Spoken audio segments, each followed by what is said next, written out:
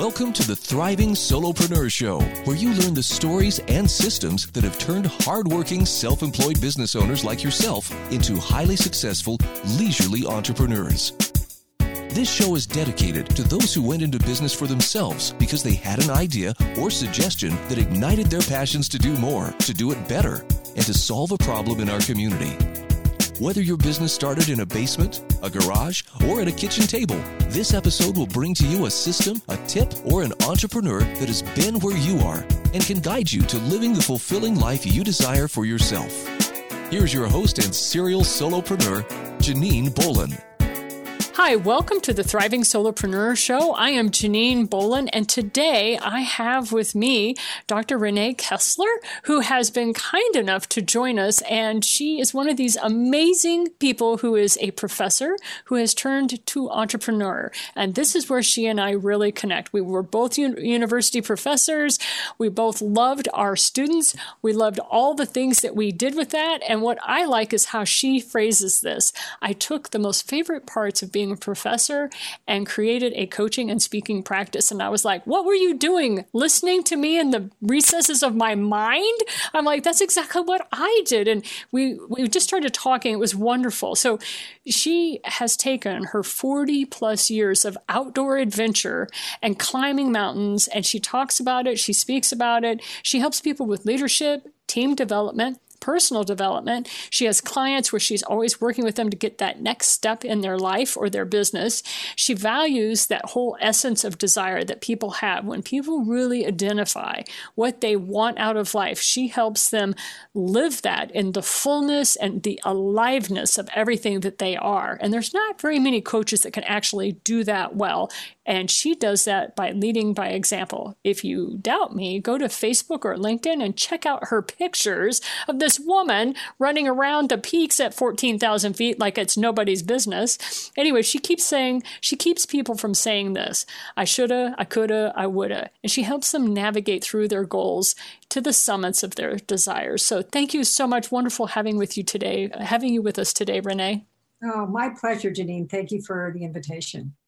So you have this cute little book. Everybody loves this cute little book that you have, even though it's packed with wonderful principles. Tell us the title of that cute little book. Well, it is a cute little book, and it's called Itty Bitty, and that is the name of the publishing company. But it's the Itty Bitty, the amazing Itty Bitty book, Achieving Your Potential, 15 Empowering Steps to Reach Each Summit. And notice I don't say your summit, it's each summit, because we all have multiple summits.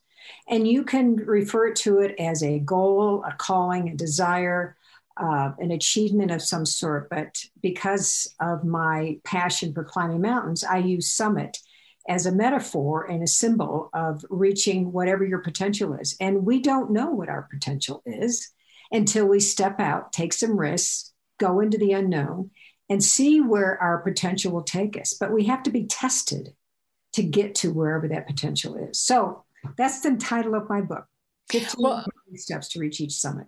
Right. And one of the things that I really enjoyed about your book is the fact that you talk to people in a language they totally can understand.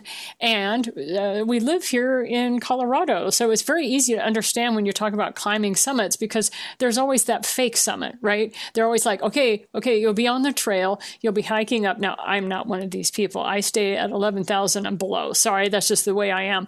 But I do hike to 9,000 and 10,000 feet. And what's fun is people say, okay, there's a fake summit coming up, and so don't get too excited because there's still ways to go. And I've always loved those sort of hikers that kind of cue you into don't get too excited and lose your momentum. So talk to us a little bit, if you don't mind, about what was the momentum in your life that made you decide to go from being a professor to this coaching business and then integrate your love of hiking. I just love that story. Yeah. It's a great question. And, I think about it all the time, and I feel, very blessed to have this internal desire that doesn't want to stop. I live by the moment of seize the moment. If there's an opportunity and I have a desire and I've got a motivation and I have something to give to other people, I don't want to sit in my house and watch TV. hoping that somebody else out there is going to learn something, because they won't unless I have the opportunity to share. And that's really the bottom line. Going from professor to entrepreneur was a big step, because I'm an educator. I was an educator for 30 years. So I use that language of research and syllabi and grading and that kind of lingo. But going from education to entrepreneur, the language changes, the mindset changes, but the output does not. In other words, if you're in the classroom, you are giving to students. It is about the student. It's not about you, the professor, standing up in front of the classroom and say, "Ooh, look at me." It's about giving information and providing growth to them. And it's the same thing with business and coaching and speaking. It is about the audience of one, audience of 500. It's always about the other people.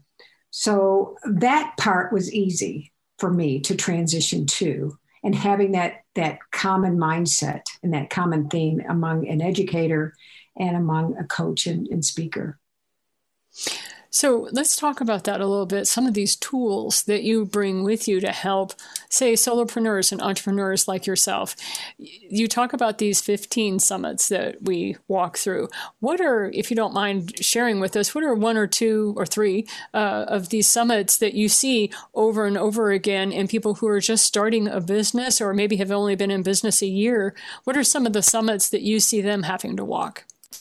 Are you referring to the steps in the book? Or the ones that you have seen in your own clients, because you've been doing this for several years now, and I've been watching you and your work, and it's been amazing to see how people respond. So I know that you're seeing patterns, and that's kind of what I'm asking about, is those patterns. Okay. Well, I think, the patterns or the summits have been always stepping out and taking the risks, because it's not going to come to you. I didn't know the language. I didn't know what it meant to create a business. I was new at this. I was bumbling around for a year. And people do talk about when you retire from one place that you need some time to sort of settle in and sort of take in the landscape before you sort of jump into things. And that's essentially what I did first, to try to sort of take a look at, meet people and engage and network with people who are already in the business of coaching and speaking. So that was really helpful. But one of the steps that really launched me was climbing the biggest peak I've ever climbed, which is in 2019. It was in Nepal, 20,300 feet, a very technical mountain, glaciers, just a stunning day, but it took about 15 hours round trip to summit this peak. And I was so inspired by the will and the determination that I had unearthed in myself, that I thought, I can do anything. And I use that and remember that from that peak and many, many peaks that I've done over my lifetime. But within 2 weeks, I went to a workshop, met someone who was the author or the owner of Itty Bitty, and I said I wanted to write a book, and she said, okay. And with her help, I came home, wrote the book, was still on fire from the summit that I had created. And then I was off. I was moving. I hired a coach, and I'm a coach. So I hired a coach as well and pulled together a website, and I reached out. I thought, here I go. This is what I want to do. But I was not sure what direction I wanted to go into. The biggest thing, if I could present some insight and some suggestion, is to go your own way. There are a zillion types of coaches out there and a zillion types of platforms that one could speak from or inspire other people. But it has to come from you. It can't be somebody else's speaking. It can't be somebody else's passion. It can't be somebody else's. And I remember looking around at all these other coaches and people who were speaking about certain things. And I thought, well, I could speak about that. I could talk about that. I know something about that. But for me, I'm a mountain girl. And that inspires me. And so everything around nature and I use as a metaphor to how I work with people. Really, that's the bottom line. And that's one of the things that I think is one of the most valuable lessons about your personal story is the fact that when you really narrowed in on, look, I'm going to have to do this my way. And that means taking my camera up to, 18,000 feet and snapping pictures and saying, this is what it looks like from up here. And at the same time, if you want a buddy that's going to help you get here, here I am. And being that guide for a business owner who has to conquer their fear of the unknown, because that's really what we all are challenged by, is that uncertainty. We suffer from uncertainty because we are walking a path we have never walked before. It doesn't matter how many other coaches have walked the path. Like you say, you've got to do it your way, just like every hiker has to navigate the trail on their own. So if you don't mind talking just a little bit about navigating the trail, because you're having to make decisions moment by moment as you cling to a precipice.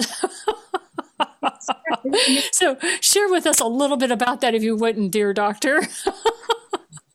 Yeah, and so much of nature, being in the outdoors and climbing mountains, there's so much uncertainty. You can only plan so much because the weather, the storms, the dynamics of the people in your group or your team that you're climbing with, there's so much uncertainty.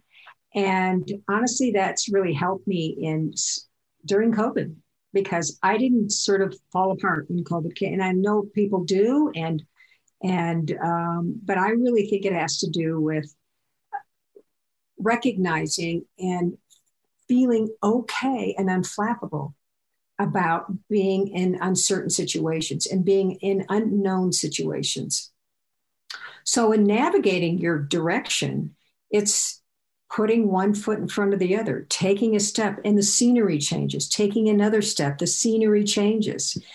People oftentimes talk about, well, wait for a day before you make a decision. And I think there's something to that as well. Sometimes people immediately make a decision without taking some time to think about it and reflecting on and making some good judgments about where they want to go and what they want to do. So I think there's promise in the wait. Not too long, but certainly not immediately.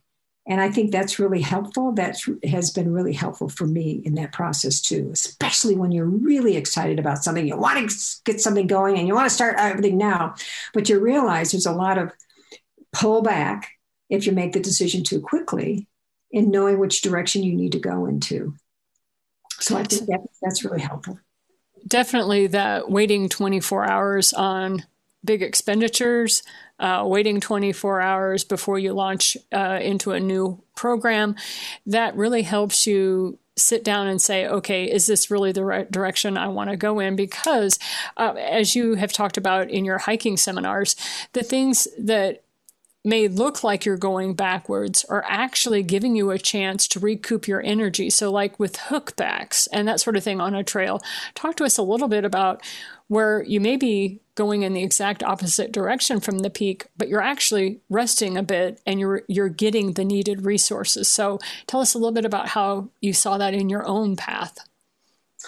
Yeah, I think, well, first of all, when I had retired in my former job as a professor, I took some time just to take it all in, to sort of look around and meet people and those kinds of things. And that was really helpful. And in some ways, I felt like I was spinning my wheels. And maybe in some ways, I might even felt like, where am I going? I don't feel like I'm going anywhere. Maybe I'm going backwards. And it feels that way. But that time is so valuable and important for people to take that time to not rush into things and really take it in and navigate the trail and look at the map and get a sense of where you're going and look at the big picture and then pull out your compass, which is really your internal compass that will guide you, because that never lies. It will always take you in the right direction if you pay attention to your internal compass. The map is the big picture. The internal compass is the direction that your soul tells you to go. And that's the thing that I think really helps people in paying attention to that. And then storms come in, right? Trees across the trail. Now what are you going to do? How are you going to get across that? The tree's too big. You're going to walk around it. You have to just go backwards and go around it. A storm sets in, and now you're 2 days late because the storm hung in there for 2 days. So all of those metaphors that I have found in the outdoors are such great metaphors for people who trying to navigate their business or navigate their life every single day, because there's storms, there are trees that fall over, there's a river that's raging and you can't possibly go across in that section. So you have to walk up and down the stream to find a good place, a safe place, a logical place to cross the stream without you being injured or anybody else.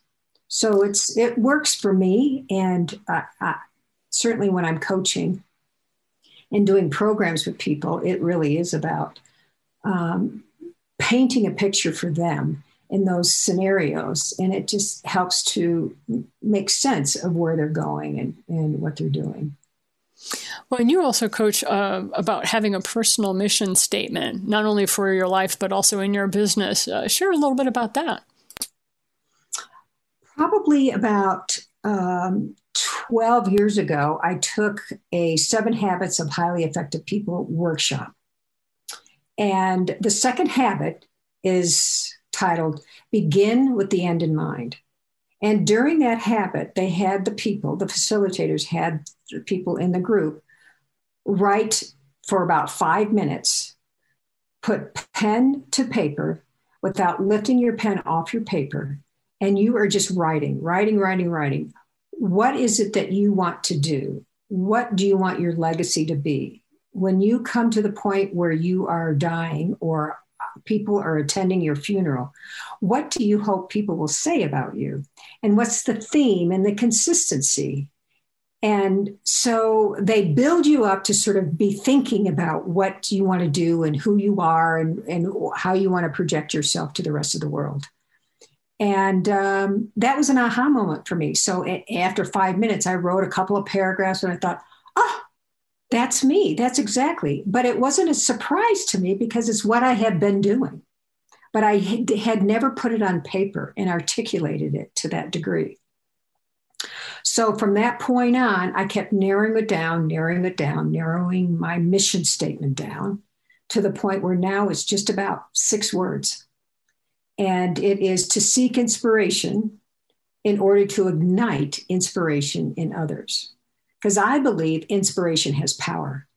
And when you are inspired, or if I'm inspired, chances are it's going to motivate you to take the next step. But there's got to be somewhere in there's got to be an inspiration to something. And so I believe that mission statements help people in their future decisions. Is this the route that I want to go? If someone calls you up on the phone and said, would you like to speak about, would you like to do this? Would you like to do that? I always go back to my mission statement and say, is this in line with where I want to go, who I am, and what I want to do? Because that mission statement doesn't lie either. It tells you something about your direction. And it's really the foundation of your business, who you are, how you operate, and then really the decisions that you make in the future. So I really do try to get all my coaching clients to create a mission statement for their business. Sometimes they go hand in hand, personal and business. And sometimes they have 2 mission statements. What is it they want to, what's the message they want people out in the world to see who they are as their business, and then how they operate on a personal level as well. So really important. I can't imagine. The most famous people in the world have mission statements. I mean, the Oprahs of the world and Jim Carrey's of the world. And I love Jim Carrey's mission statement. It's what is it? It's like 4 words: to free people from worry. And I think it's an amazing mission statement. So that makes sense for him because he's a comedian. So when people are listening to him or seeing some of his funny movies, who's worried about anything when you're laughing and, think that his movies are great? So I think that's really simple, but a mission statement is not something you could just write overnight. It can take years like mine did. I kept narrowing it down till it became something that I can live with, that I really resonates with me. And it's one of those things that I know sometimes it depends on what business I was in, since I've run over 17 businesses in my lifetime. And each business I had a mission statement, although I didn't call it that. It was like, really, what is it that this business is supposed to do? And then I would shut down the business or I would sell it when it had accomplished what I wanted it to do. And one of the fascinating things for me was how over the course of those 25 years of all those businesses was just how you're absolutely right. They would get smaller and smaller. The mission statements would get smaller and smaller over the course of time. And then sometimes the mission statement would just pop into my head. I'd be washing the dishes or I'd be out in the garden watering, and all of a sudden, boom, it would hit. And so there's that flash of inspiration sometimes on the mission statement. And sometimes it took a lot of active work. So it just depended on what I was doing and where I was headed. So, well, I'd like to kind of wrap it up. But before we go, you're working on a second book. Tell us a little bit about this manuscript that is currently being written upon. Yeah, I have wanted to write a book on leadership for a very long time. And I haven't been able to narrow down because there are about 4 to 5 leadership books that are published daily.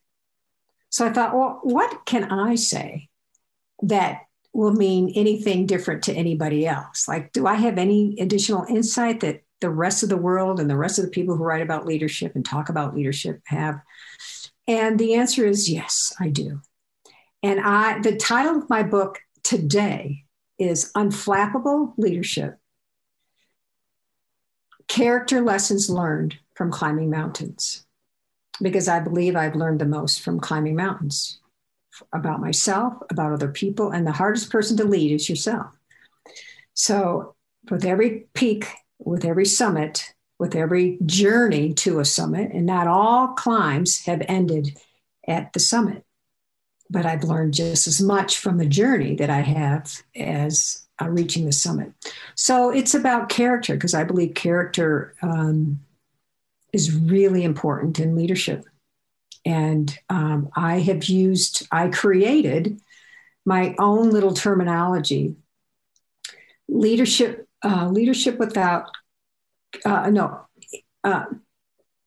Influence without character is dead-end leadership.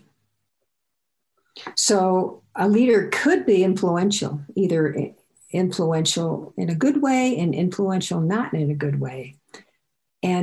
But the character is what makes it a solid leadership, someone that you would be willing to follow.